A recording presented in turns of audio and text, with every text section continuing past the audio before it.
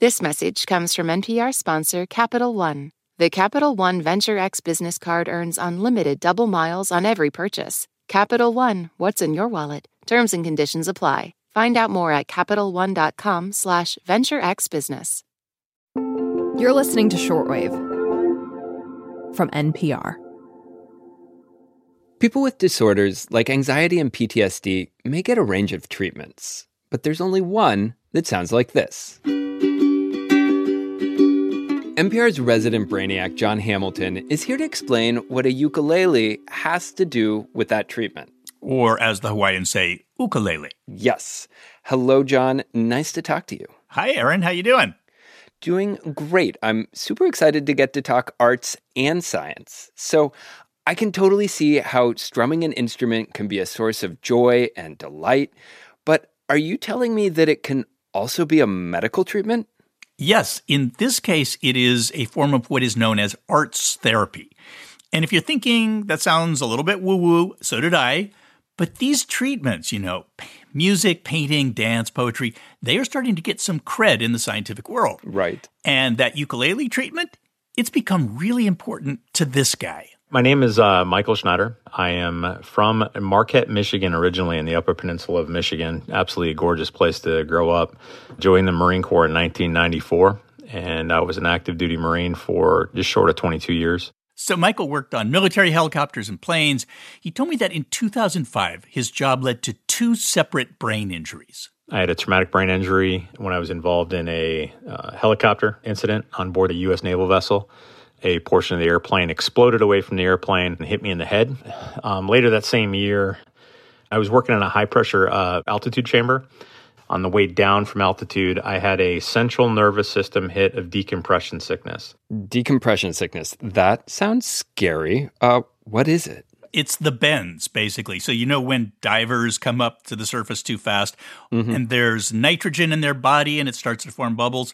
Well, that's what happened to Michael. And for him, those bubbles were in his brain, and the result was like having a stroke. Wow. So between that blow to the head and these bubbles, this guy's brain was pretty rattled. Yeah, what's kind of amazing is that he recovered from both of these brain injuries, or at least that's what it seemed like at the time. But over the years, he began to have seizures, lots of them every day. That meant no driver's license. He was also having memory problems, depression, and he developed PTSD. So loud noises, rooms full of people, they would cause this fight-or-flight reaction. Michael told me he was getting treatment at Walter Reed in Bethesda, medication, psychotherapy, but it wasn't really enough. I'd lost hope. I didn't really believe that I was going to make it through the next couple of years, just because of not suicidal thoughts or anything, but more my brain was it was shutting down.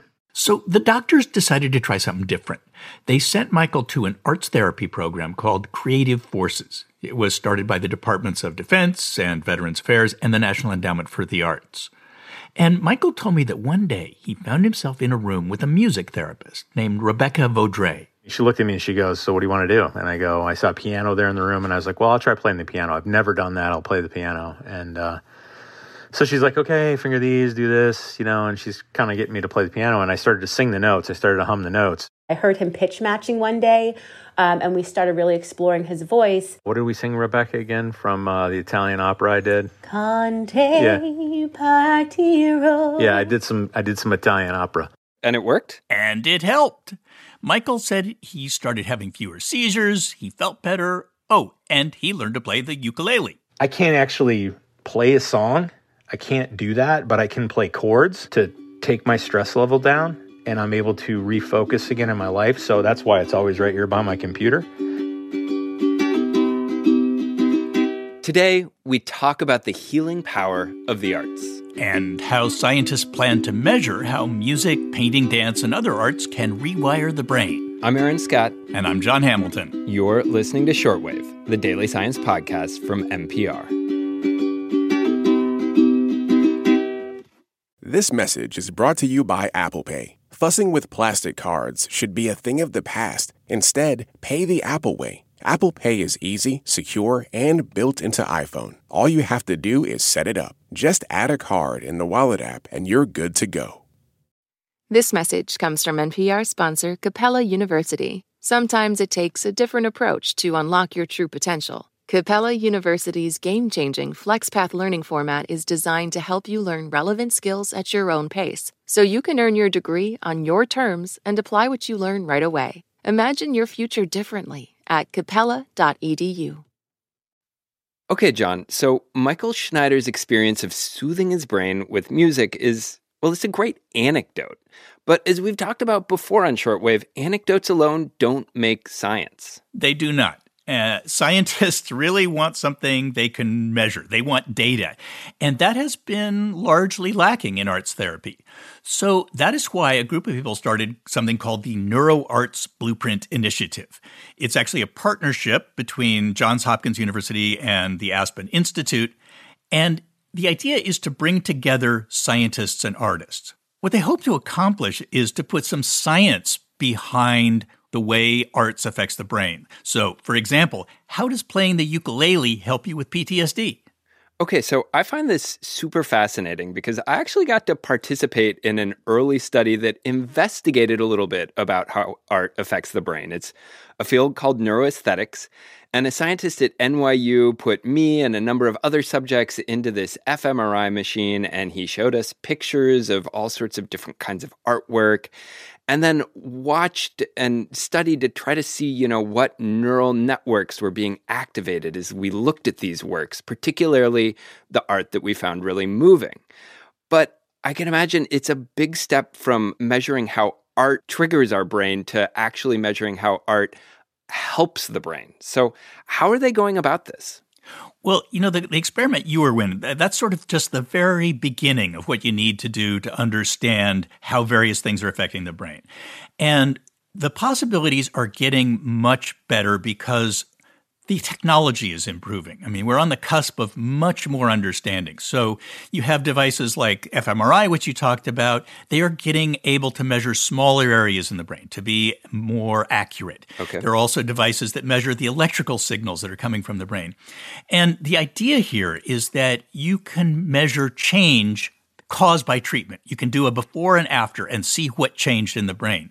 And once you can do that, it should be possible to measure change from arts therapy. Very cool, although you say should be. So has anyone actually done this? Not much yet, but the NeuroArts Initiative is trying to fix that. It includes some really big-name scientists like Dr. Eric Nestler. He directs the Friedman Brain Institute at the Icahn School of Medicine at Mount Sinai. And I should mention, Dr. Friedman used to play the oboe, though he says he wasn't great. Of course. Well, it's a double read. They're hard. I asked him for an example of how you might measure an arts therapy. And here's what he told me. It has to do with a well-known response to music in people with Alzheimer's. There are a lot of anecdotal reports of an elderly individual who is demented, and all of a sudden an old tune comes on, and the family member engages in that tune, might even remember the words of the song, some of the emotional memories related to it. Now, in addition to reporting the behavioral changes, one could identify a greater level of activity in circuits in the brain related to memory and then related to emotions. That sounds promising. But so far there aren't any treatments that can actually stop Alzheimer's. So is he saying music can do what medicine can't? Well, not exactly. I mean, arts therapies don't work like an antibiotic. They're not going to make a pathogen in your body just disappear. Right. What they do is they take advantage of the connection we know exists between the mind and the body. And in this case, I should point out that the body includes the brain, the physical brain, right? Yeah. So the brain is always rewiring, like when you learn something, another language or musical instruments, right? And the arts are really good at engaging our mind. And that can change the way the brain works for the better. So Eric Nestler, he told me that it's important to understand what arts therapy can and can't do for a brain disease or disorder. So for Alzheimer's disease, for example, one can demonstrate atrophy of the brain, actual shrinkage of the brain tissue. That's not going to change with music. Music is not all of a sudden going to cause a growth of the brain, but it could make what's left of the brain function better. This is giving me a whole new love for music. So, John, you described the NeuroArts effort as a partnership between scientists and artists. Did you get to talk to any of the artists involved? Well, I did talk to one singer that you might have heard of.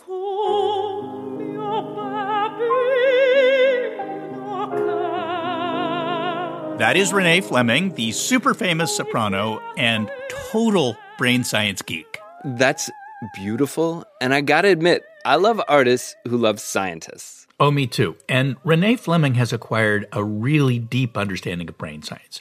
She told me that she arranges to speak with local scientists whenever she's on tour, so I guess it's kind of predictable that she has become a big part of the NeuroArts effort. And even before NeuroArts became a thing, she volunteered to have her own brain scanned at the NIH. Wow, of course she did. Of course she did. And because we are very lucky, somebody was filming that when it happened. We're going to start our first scan. So we actually know what it sounded like when she did that.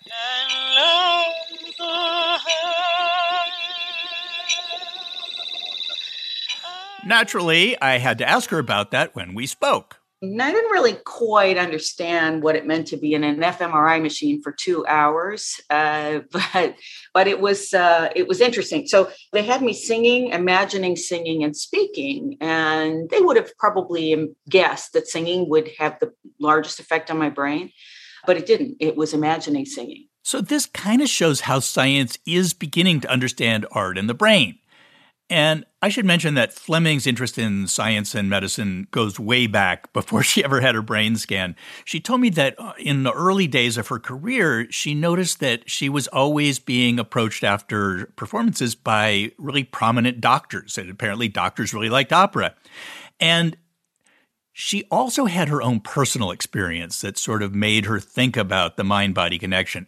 She told me that she really loved practicing, but performing could make her physically sick. I had terrible stage fright. I had somatic pain from performance pressure, which made me kind of research the mind and body connection, which wasn't particularly supported when I was a young singer. It is now. Okay, I can totally see why she's interested in the NeuroArts effort. It's all about that mind-body connection. It is. And Fleming pretty much wants all of the things that the initiative wants. So to give a quick list here, the goals of this project are they want to see science and arts come together, scientists and artists obviously coming together. They want to see NeuroArts be recognized as a field, an academic pursuit. They want to get funding, and they want to know precisely how arts is affecting the body, the brain, and our behavior. Sounds ambitious. Is it going to happen? Well, it's looking pretty good. I mean, artists and art therapists are really interested in this. There's a lot of cooperation going on. Scientists are really interested in this. And the technology is beginning to arrive that makes it possible to put data behind these sort of anecdotes that we've all heard. Right. So interest, technology, check. Those are great. But we know that when it comes down to what kind of research scientists actually get to pursue, so much of it revolves around whether they can get funding, especially for a new field like this. Absolutely true. And that's where it's important to have some heavy hitters here, and they do. So you've got the National Endowment for the Arts is funding this kind of stuff. You've got the National Institutes of Health that is also funding some of this. And then there are these really important personal connections. So, for instance, Renee Fleming is friends with Dr. Francis Collins, who, of course, led the National Institutes of Health for, I think, 12 years. They met at a dinner party. They've stayed friends. And Wow. To me, these two, their friendship, it sort of personifies this coming together of arts and science. I mean, Renee Fleming loves science. Francis Collins loves music. And I should point out, sometimes they sing together. Is the song the sigh of the weary? Hard times come again no more. Many days. When else are we going to get to go out with a world-class soprano and a world-class scientist serenading us? Thanks so much for this one, John. Anytime, Aaron. This episode was produced by Rebecca Ramirez, edited by Stephanie O'Neill, and fact-checked by Catherine Cipher. Giselle Grayson is our senior supervising editor, Andrea Kissick is the head of the science desk, Edith Chapin is the executive editor and vice president of news, and Nancy Barnes is our senior vice president of news.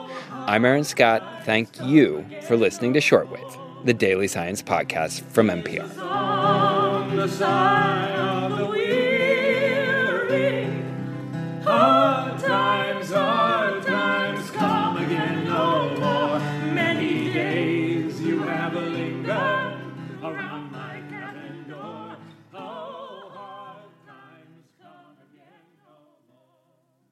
This message comes from NPR sponsor ShipBob.